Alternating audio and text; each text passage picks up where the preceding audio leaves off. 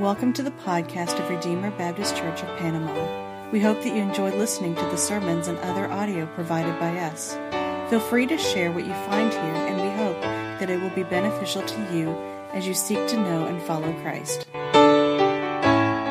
So if you turn in your Bibles to Titus chapter 2, and we'll start in verse 11. But let me remind us of what it is we're looking at here. Titus is a letter from Paul to Titus.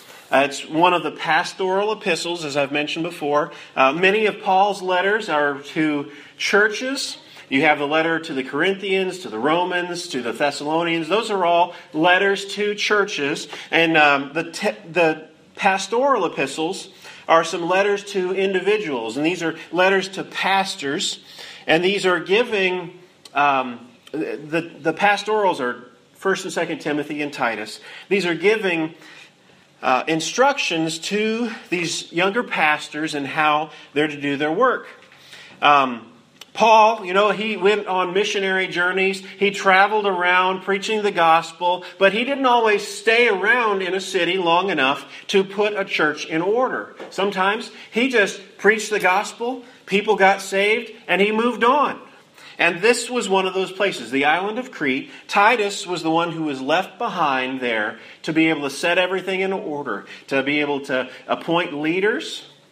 And he was there to help the church be an orderly church. So one of the things we've seen throughout Titus is that there's this emphasis on how right doctrine and right living go together. If we get one or the other wrong, we're probably going to mess up in both.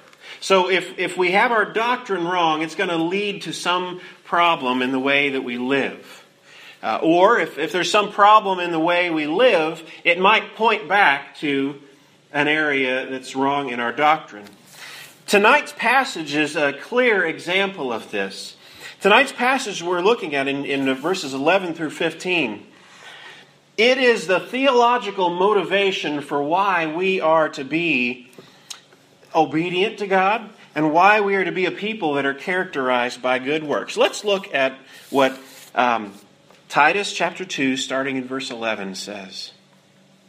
For the grace of God has appeared, bringing salvation for all people, training us to renounce ungodliness and worldly passions, and to live self-controlled, upright, and godly lives in the present age, waiting for our blessed hope, the appearing of the glory of our great God and Savior, Jesus Christ, who gave himself for us to redeem us from all lawlessness and to purify for himself a people for his own possession, who are zealous for good works. Declare these things, exhort and rebuke with all authority. Let no one disregard you. Let's pray. Father, we thank you for your word. We thank you for what Jesus did. We thank you that he gave his life for us. No one took it from him, but he gave it willingly as a sacrifice that atoned your wrath, that we could be made in right relationship with you again. Lord, we thank you that you have called us to yourself. Lord, that you are changing us from one degree of glory to another.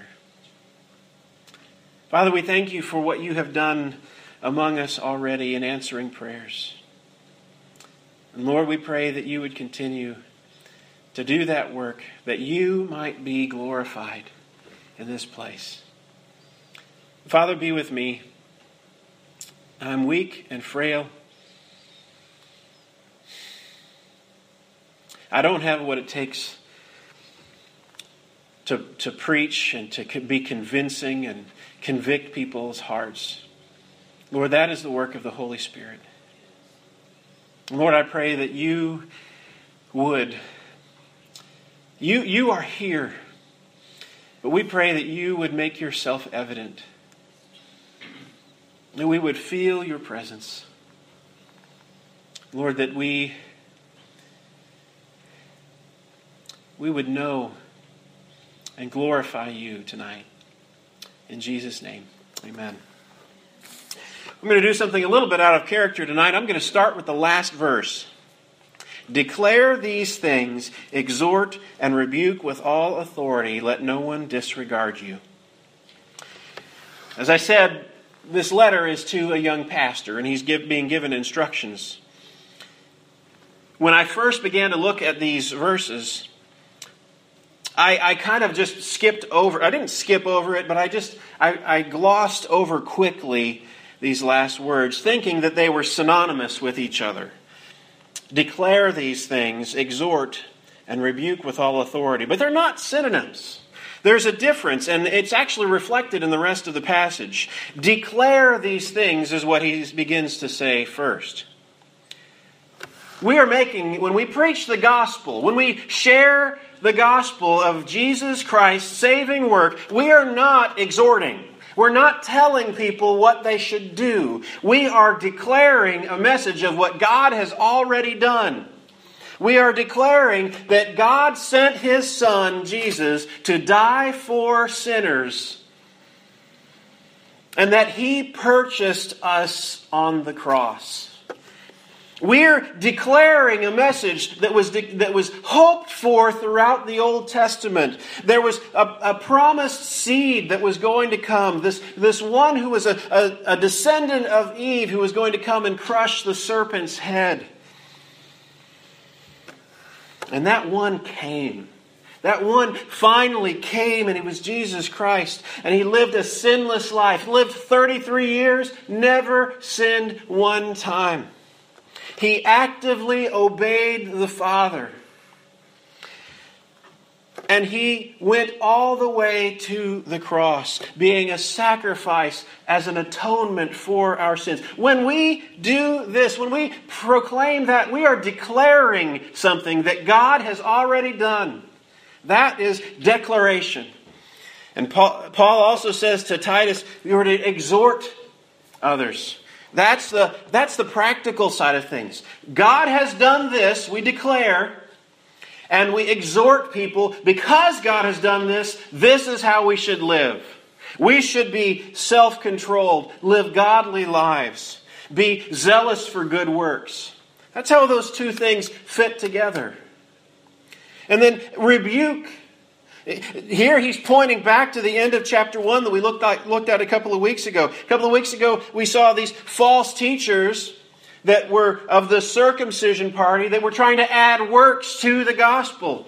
They were saying that someone had to be, if there was a Gentile who wanted to become a Christian, they had to be circumcised in order to become a Christian. They had to become Jewish first. They were adding something to just faith in Jesus. And that was a false teaching. And Paul told Titus to rebuke that. So preaching, what we're doing right now, what I'm doing, what we're listening to, is a declaration of what God has already done in Jesus Christ. It's an exhortation. What should we do because of what God has already done in Jesus Christ? And hopefully tonight it's not a rebuke. Although maybe sometimes when we hear this and we aren't measuring up, maybe it's the Holy Spirit prodding us along. Maybe that's where the rebuke comes in. Let's look at verse 11 here. This is what we are declaring. For the grace of God has appeared, bringing salvation for all people. First of all, the gospel is grace. It is not do these things to earn acceptance before God. It is grace. It is grace all the way. It is all grace. It is a gift. We don't have to earn anything. We don't earn wages. The wages that we would get, if we tried to earn anything, all we would get is death. Because the Bible says the wages of sin is death. And we can never do enough good works to outweigh all of our sin. But the grace of God This grace that brings salvation has appeared. It's appeared. It was hidden throughout the ages. In the Old Testament, like I said before, it was hidden. There was a promise of a seed of the woman that would one day come. It was hidden, though. We didn't know what Jesus was going to be like back in the Old Testament days. And there was a promise again about Abraham's descendant who would one day come and be a blessing to all nations. But it was still hidden. And it was only among the Jewish people. Salvation, at that time, there was God's chosen people, the Jewish people. And they didn't really take the message out to others. Now, you see occasionally a Gentile who would become someone who had faith in the Lord. You think of examples like Rahab, who hid the spies that came in. We think of examples like Ruth, who was a Moabitess. But she said, where you go, I will go, and where you lodge, I will lodge, and your God will be my God.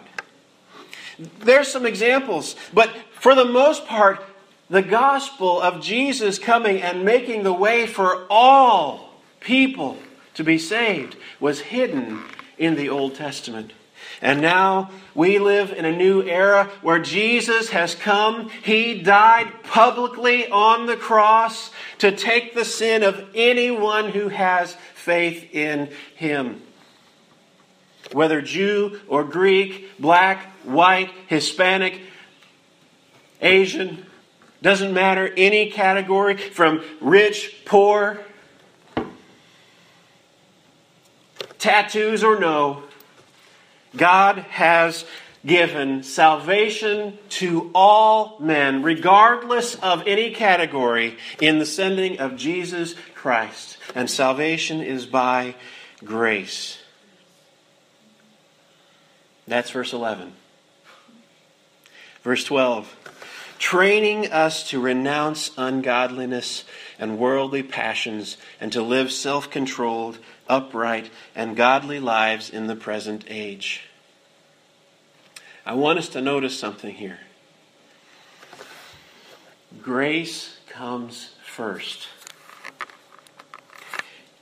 The grace of God has appeared, training us to renounce ungodliness and worldly passions. The grace is what precedes our living. Godly lives, self-controlled lives. That's what comes first. We cannot put the cart before the horse. That's an old expression, and for you kids back there, you probably need a little bit of an explanation of putting the cart before the horse. Do you understand what I mean? Okay, you got the cart and you got the horse. The horse is pulling the cart along. Okay? Now, if they're switched around and the cart is here and the horse is over here, the cart can't pull the horse along, can it? No. So if you put the cart before the horse, there's a problem, right? Okay. If we try to say good works, good works, that's the cart. The horse is grace. The horse is what comes first, and it is the thing that gives us fuel for obedience to God. If we put works, good works first, we'll never do enough. We'll always just be spinning our wheels, trying to be good enough to be acceptable to God. And that's because we're getting it backwards when we do that. We obey out of the fact that God has extended us grace. That He has given us so much. He has given us the greatest treasure in the world. Training us to renounce ungodliness and worldly passions. We could get this wrong. It says to renounce ungodliness and worldly passions. When we renounce something, we're not talking about other people. We're talking about our own selves. When we hear this and it says renounce ungodliness and worldly passions, the gospel is not training us to go and point out where other people are ungodly or fulfilling their worldly passions. The training us to renounce ungodliness and worldly passions is about inside of our own hearts. The gospel trains us to repent, to turn away, and to renounce all those things that we used to do before we experienced that grace of Jesus Christ.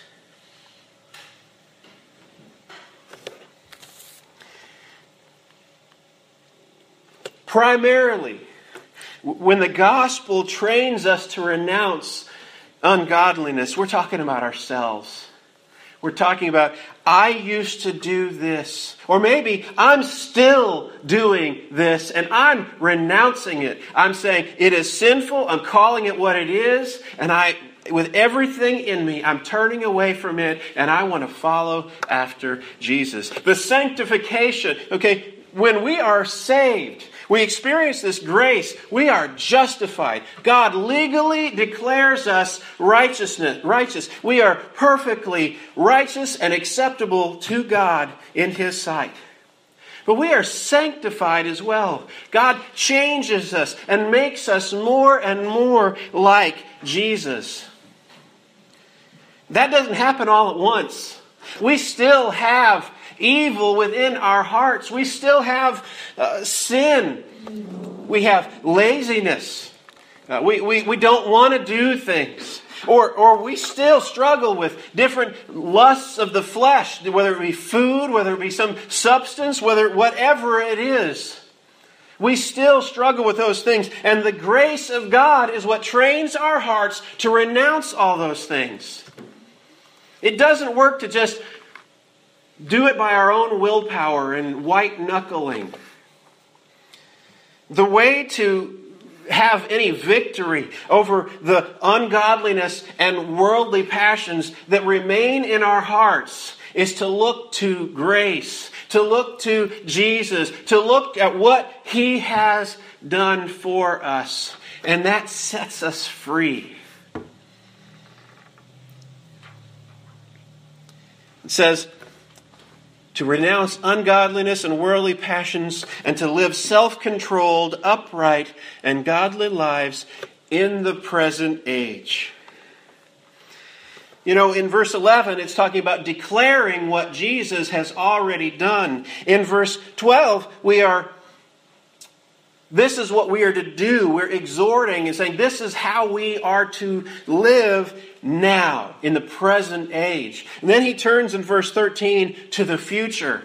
We're looking forward to something. That's another thing that gives us motivation. As we want to follow Jesus, as we want to live like Him, one of the things that motivates us is verse 13. Waiting for our blessed hope, the appearing of the glory of our great God and Savior, Jesus Christ.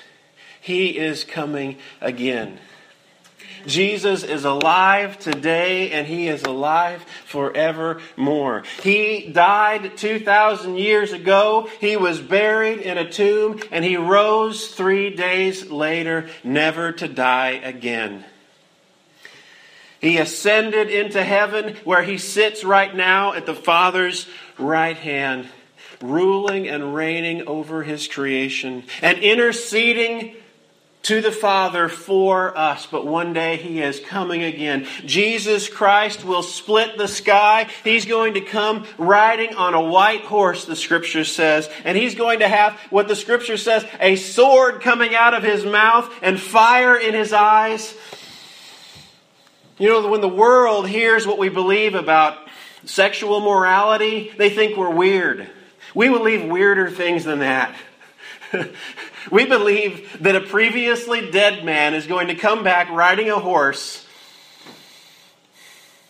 coming out of the clouds. Amen. That is our hope. That is our hope. Waiting for our blessed hope, the appearing of the glory of our great God and Savior, Jesus Christ. He was fully God and fully man, and He's coming again. And when He comes again, what is wrong now, where there is still sin in our own hearts, where there is still tragedy and suffering in the world, Jesus is going to come and He's going to wipe away every tear from our eyes. There will no longer be any sickness, no longer be any pain, no longer be any suffering. Jesus will be there and He will set all things right. Verse 14. He comes back and he talks more about what Jesus did. We're coming back and we're centering around that declaration of the gospel. Who gave Himself for us to redeem us from all lawlessness and to purify for Himself a people for His own possession who are zealous for good works. That declaration, the gospel that we preach, is that He gave Himself for us. Nobody took His life from Him. Jesus wasn't murdered. He gave His life for us. He gave it as a sacrifice. He gave it to redeem us, it says here. He says, to redeem us from all lawlessness. We were slaves. In our fallen nature, before we trust in Jesus Christ, we are slaves to sin. We want to do one thing and we can't do it. We want to do what's right and we can't do it. All of our efforts fail. We are slaves to sin, slaves to our own corruption. And Jesus came to buy us back. When we talk about redeeming, guys back there, you kids, you know what redeeming is? You ever redeem a coupon? What do you do whenever you redeem a coupon? You take the coupon to the store, say, I want to redeem this coupon. I've got one in my pocket for Kahuna's in Greenville. Okay? I got it in a birthday card. Somebody gave me this coupon that I can take it to Kahuna's in Greenville and they'll give me ice cream for it. So I'm going to take that coupon and I'm going to redeem it. Well, what Jesus did for us is He redeemed us by His own blood. We were slaves, we were fallen, and He came and He bought us back. Like the slave in the slave market, He bought us and He sets us free. He has redeemed us from all lawlessness. And to purify for Himself a people for His own possession. He purifies us. We were filthy, muddy, in the muck, in the mire. Nobody would have wanted us. But Jesus came and He picked us up. He bought us and He washed us off. He made us white as snow. What can wash away my sins? Nothing but the blood of Jesus.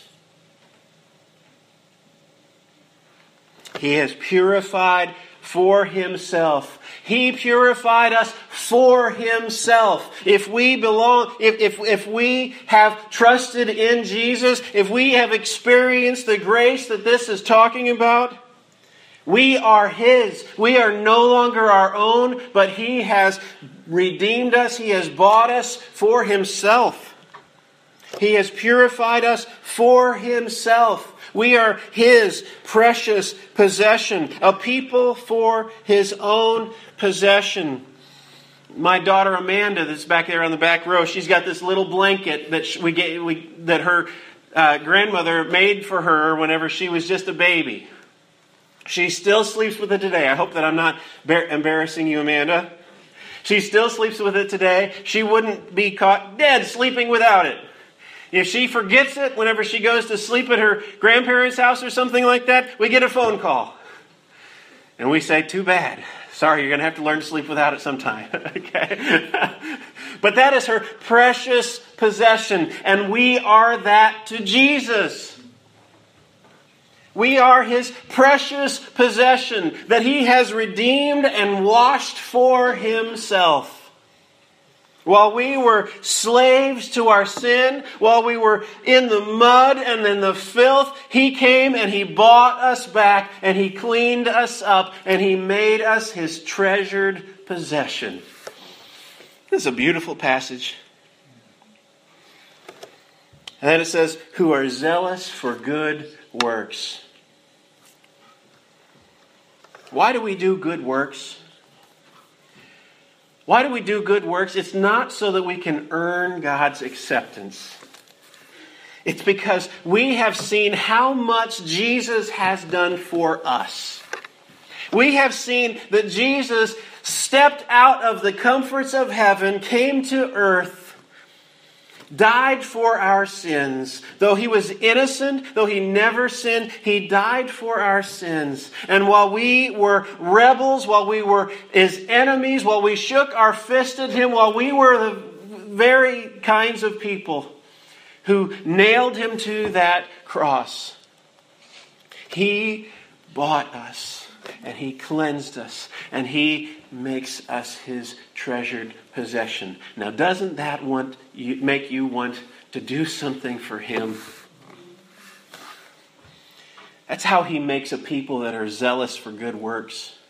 It's not by a performance-based mentality of thinking, I need to do these things so I can be accepted before God. It's, look at what Jesus has done for me. I can't help but pour my life out in good deeds because of what He has done. I have been given so much, I must give generously. This is a beautiful passage. This morning when I preached this text, someone said, you did a good job, preacher. And I said, with a text like that, it's easy to preach. This is just beautiful. God, His grace, which is open to anybody who would believe. His grace has appeared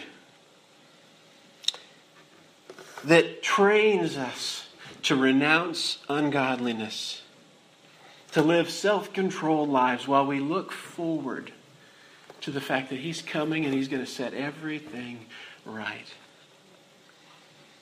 Isn't it beautiful? That's the gospel.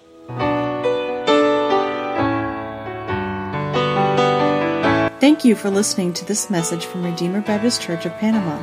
For more information, please visit us at redeemerbaptistpanama.wordpress.com, or you can like us on Facebook.